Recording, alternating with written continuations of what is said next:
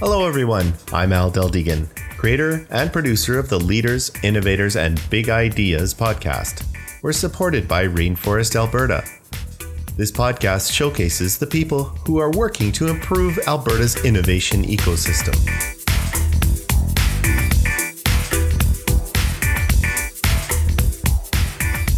Alan Marston is a successful corporate executive heading up departments in business development, sales, marketing, and human resources.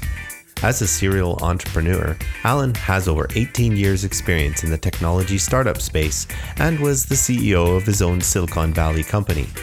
Currently founder of Zenoshi.io, Alan is building a universal rewards card program on the blockchain. You're about to listen to Alan's conversation with fellow rainforester, Stacy Richter. So let's get started. Take it away, Alan. Hello, everyone. I'm Alan Marston here with the Rainforest Podcast, and I'm sitting with Stacy Richter. And so, Stacy, welcome here today, and we're going to learn a little bit about you and what you're doing, where you've come from, what you're doing today. Thanks, Alan. I'm looking really forward to chatting about myself, of course. Who doesn't like talking about themselves, and the rainforest, of course. Right on. Good. So, Stacy, tell us a little bit about your journey. Where have you kind of come from? What did you start with? What are you doing today?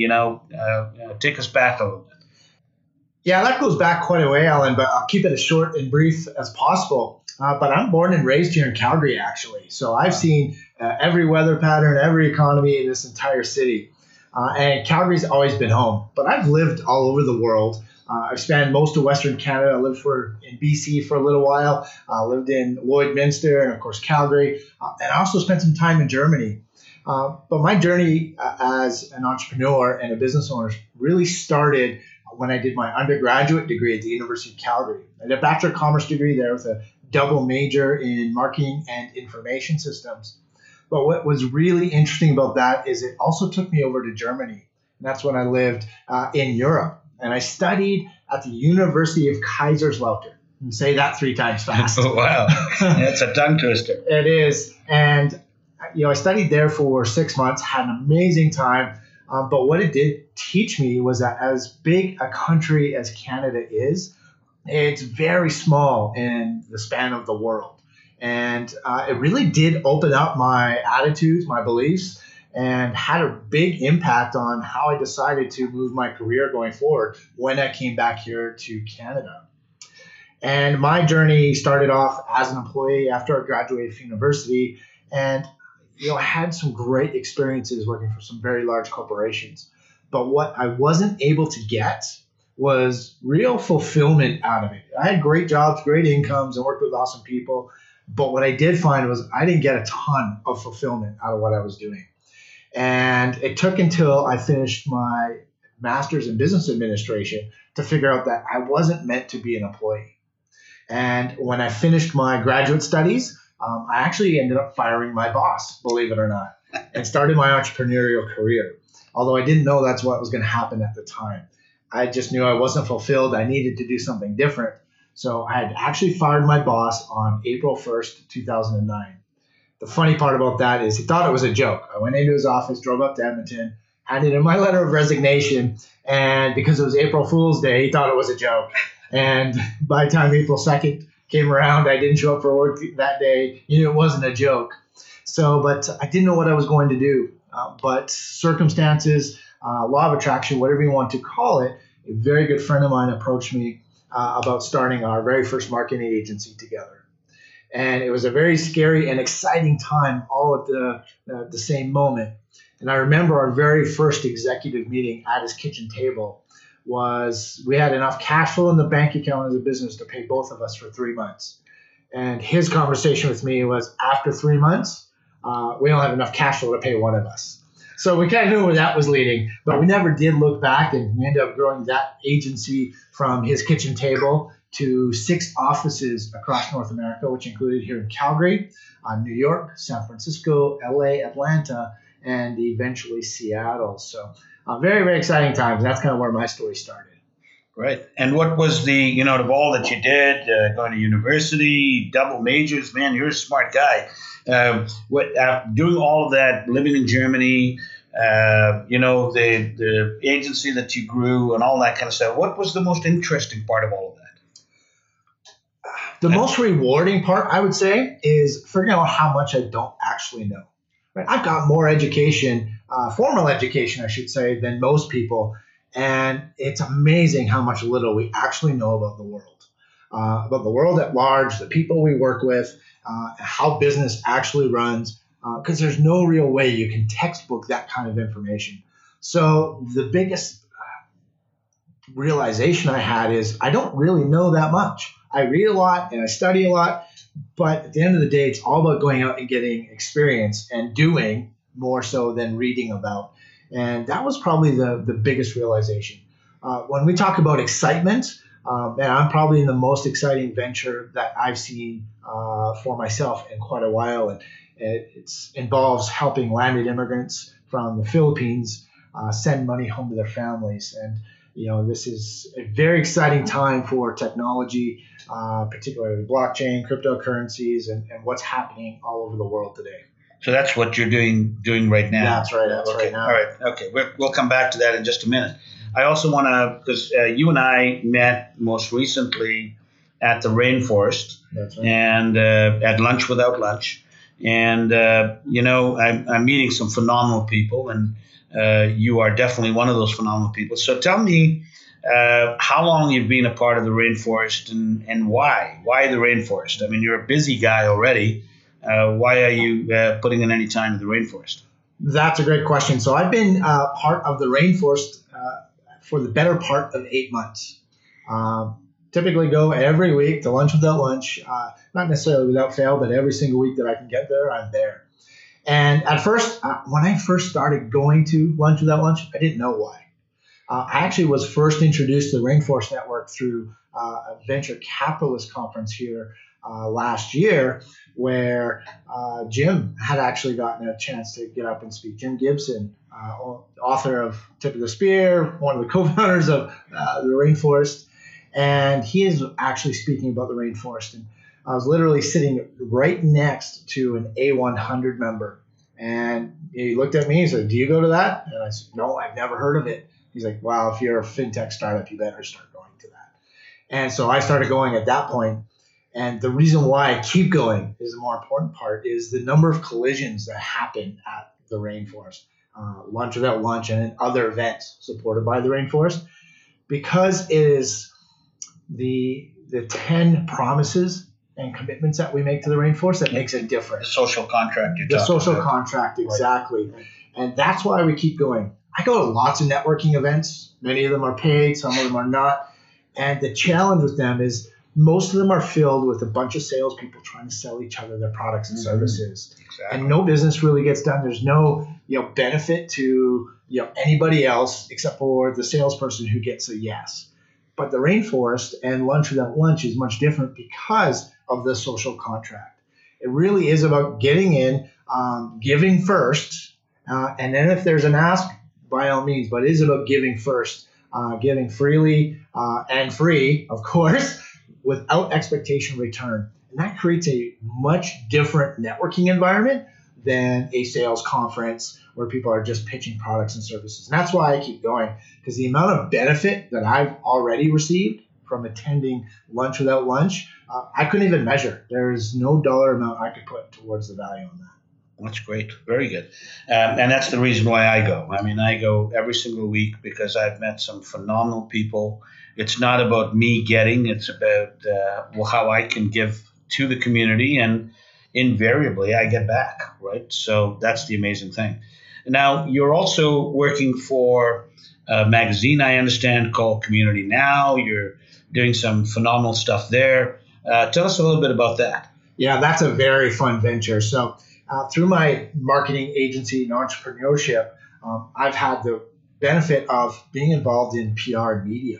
And I recognize the value of what conventional media really means and what journalism really means to people. And Community Now magazine is that intersection of media and business and community. And in fact, the 4 pillars include innovation, business, education, and community. And that's why I got involved. So I do write the innovation column for Community Now magazine. I actually also support the events. I help organize a little bit, although my contribution to that side of it is very little. Kristen Malden is the publisher of Community Now Magazine. She does an amazing job.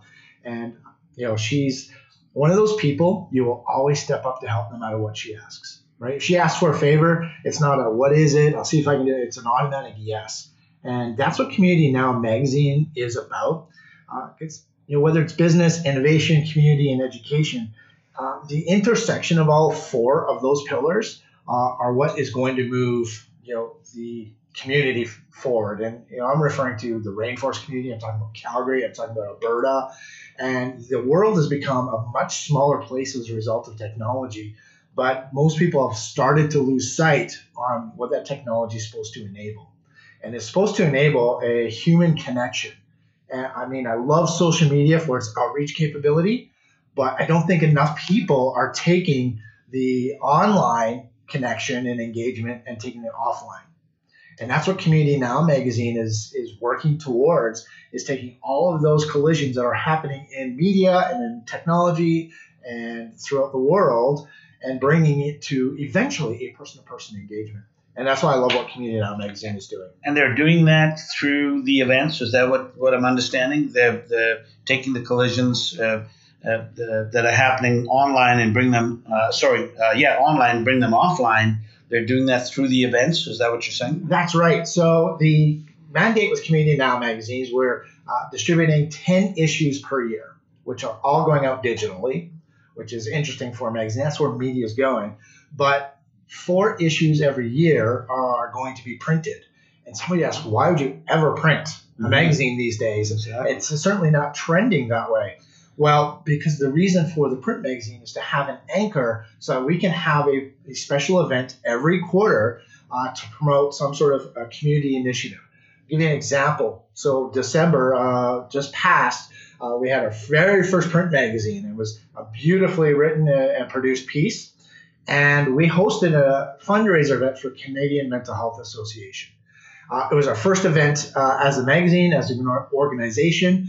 And imagine trying to run an event 2 weeks before Christmas. Everybody's launching Christmas parties. Everybody's busy. There's hockey games going on. Mm-hmm. We were able to fill a room of about 75 people and raise about $4,000 for Canadian Mental Health Association. First event. So we know the community's out there. We know there's support for it, but they need a platform. So the Community Now Magazine is a platform for small to medium-sized businesses to get their story out there. It's also a platform for communities to express their initiatives and what benefits they're bringing. It's a platform for authors and writers to get their message into conventional media and so that it can be shared and engaged. So every business out there wants their message heard. How can Community Now accommodate all of that, all of those messages? We're here doing this podcast today at Infusion Co-working, for example, and there's a number of businesses here that want to get their message out. Do you have the capacity to accommodate all of those on the innovation side, on the business side, on the education side? How would you do that? That's a great question, Alan. And that's the beauty of technology the way it is today. So first and foremost, it is a conventional magazine with columns and articles and advertisers and sponsors. So there are articles written about initiatives. I mentioned I write an innovation column, and I typically feature local business as doing something very interesting or has a tremendous amount of impact in our city on the innovation side. So I can only write one column per month, and we only have so many columns. So that's the first way we support Calgary business, is for those special features and topics. They can actually get into the magazine in the digital and or the print, depending on the month. Now, the second piece is not every story can be printed in a column. Otherwise, we're going to have a 10,000-page magazine if we wrote about every single business that's possible. But that doesn't mean that a business can't get coverage. So we also post articles on our website. Right, so we can take interesting stories that are written either by authors, or as a column writer, I can still write a story about a great company or great entrepreneur and put it up as an article on our website. And there's no better media than free media. At the end of the day, a magazine writing about a particular business has way more credibility than somebody writing about themselves. So there's the other angle on how we can support Calgary businesses and entrepreneurs, whether it's about innovation, community, business, or education. We can actually help people get their story out there. And the beauty about technology, where it is today, is it lives there forever. Okay, that's awesome. So tell me now about your project, because I've been very fascinated. I'm in the blockchain space myself, and been fascinated by what you're doing in the fintech world with trying to make it easier for people to send money over long distances. There are a lot of people working in that area. What are you doing in that space? That's an awesome question. So the project you're talking about is called Oro, O-R-O, or company's name, Oro Services. And we're the bank for the unbanked. So we're developing a software platform that helps landed immigrants and foreign workers from the Philippines, like caregivers, nannies, retail workers, construction laborers, send money home to their families in the Philippines as if they were able to deliver the money themselves. So someone like Joy, I'll give you an example, a nanny here in Calgary, she would typically have to travel an hour and a half one way to get to a transfer shop she's comfortable with to send money to her family in Manila. That transfer will typically take anywhere between 2 to 4 days and will probably cost her anywhere between $15 to $22 to send. Okay? Now, that doesn't even guarantee that the money gets there. Not to mention that on the other side, her family risks getting robbed when they go to pick up that money. So what we've done is we've developed a platform where someone like Joy can use her mobile device, send the money to her family where they receive that money in a stored value card. And that transaction happens in less than 90 seconds. And that's money that's sitting on a card where they don't have to go pick up anywhere. And when they do need cash, they can use it at an ATM to go withdraw the money, or they can just use it as a prepaid Visa card at any store. So this is what technology is enabling us to do. It's not for the sake of technology. It's for the benefit of everybody involved.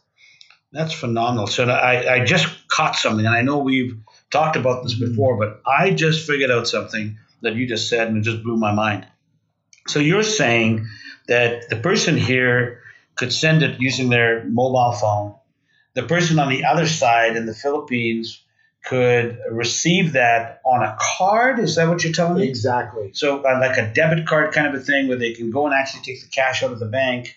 That's it, exactly. That is absolutely amazing. Now, you said the Filipino community. I imagine that's where you're starting. But, of course, there are people working here, sending money back to India, sending it to Haiti, sending it to Kenya and Uganda and all over the world. All over the place. You know, Alan, again, this is where the international travel experience I've had has benefited me, because if I were to only stay here in Calgary, for most of my life and career, I would have a very narrow view of this.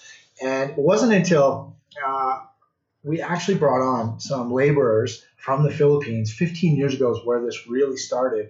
I was involved in a construction company. We did work for oil and gas, and we took advantage of the temporary foreign worker program, if you remember that program. And I actually had 3 Filipino workers boarded in my house while they worked for this construction company to see what those guys went through, where they barely spoke English, couldn't drive, couldn't even open up a bank account. And so they were literally taking their checks to Western Union, cashing part of it, sending money to their family. It was an absolute nightmare for them. But it's only 15 years later today where technology is enabling that for us.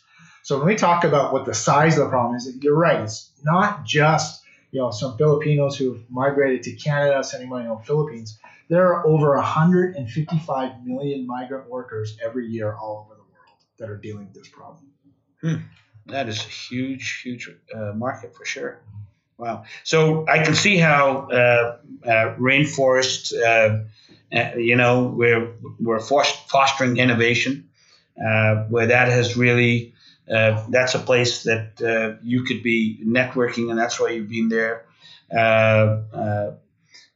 We need to diversify our economy here in Alberta, and certainly that's diversified from the oil and gas industry for sure, but yet servicing people working in that industry. because that industry is very important to us still. Tell me a little bit about going forward now. When do you expect the app to be fully functional, or is it functional already? Have you jumped through all the hoops that fintech requires you to jump through? Are you ready to go? When are you in beta? Where are you right now? No, that's a great question. It's not live at the moment. We're finishing what's called our minimum viable product, or MVP. It is in prototype mode. And where we're at right now is I'm looking for connections to Filipinos who have experience sending money home to their family to share that experience with me. I would love to chat with them. And if it made sense for them to have them help us test our prototype. So we're still in development mode. We do have a working prototype, and we're looking for people to help us test. Timeline, unfortunately, I'm not able to give that this moment because we do have some regulatory hoops to jump through, and if we're at the mercy of the government, it's really tough to put them on a schedule as much as I would love to. Okay. So we're close enough where it's going to make a difference, but to be able to say we're launching XYZ date, I wouldn't be able to say that today. Okay, great. So we still got a little bit of time, and so I wanted to ask you, final words of advice for entrepreneurs. You talked a while back about, firing your boss, and I don't know what you must have had some savings, but a lot of people are living paycheck to paycheck, and I'd be very nervous to tell them to fire their boss because most people are paycheck away from being in serious trouble. What kind of advice would you have for an entrepreneur that's looking to, or somebody who's looking to take a leap into the entrepreneurial field? They're working right now. They're lucky enough to have a job. What would you say to them right now? Man, I have a ton of things I would love to say right now. If I was to give you one thing only, and I've made this mistake in almost every single business I've been involved in, it's the first thing you need to do as an entrepreneur is get a customer. It's not build your website. It's not, create these email platforms. It's not get a CRM to manage all these potential clients that you can get in touch with. The best businesses I've seen that are the most successful, they got a client before they did anything else. And here's how I know why everybody who wants to do it, has the will to do it, can, because each and every one of us knows something that somebody else would be willing to pay for. However, there's people listening to this right now that are saying, well, that's easier said than done. Because if I go out and I'm trying to get a client and they're going to go, have you got a business card? Have you got a website? And they want to look at that. And you're saying, even before you get to that stage, get a customer. Is that what you're saying? That's exactly what I'm saying. Now, it's not just any customer, Alan. There has to be somebody who like, and trust, and they need to know, like, and trust you. Right. So you're not just going to walk into the street, talk to a stranger, say, I'm starting a business doing X and you should pay me for this product or service that I think I can deliver to you. It's actually going to come from somebody probably already in your network who knows, likes, and trusts you and know that you can deliver whatever the service and value it is that you have to offer them. So it's not quite as simple as, hey, I'm just going to walk down the street, start selling something. But I guarantee that everybody knows something that they can sell to somebody that is willing to pay for their knowledge, that already know, like, and trust them. Awesome. Stacey, thank you so much for your time today. This has been a great talking with you here. Really appreciate it. I'm sure that if anybody wants to reach out to you, they can connect with you at Lunch Without Lunch at Rainforest, but are you on LinkedIn as well? Can they reach out to you on LinkedIn? Absolutely. I'm on every social media platform you could think of. The best place to connect with me personally, and I reply to every message, is my website at stacyrichter.com. It's StacyRichter.com. That's awesome. Thank you very much. Really appreciate your time today. Thanks, Alan. Appreciate it. Okay. If you haven't already, visit rainforestab.ca and sign the Rainforest Social Contract. Become part of the inclusive, silo-busting, sector-agnostic, all-industry, open-source, ego-shrinking, ecosystem-building, entrepreneur-focused, wide-open, social barrier-smashing community known as Rainforest Alberta.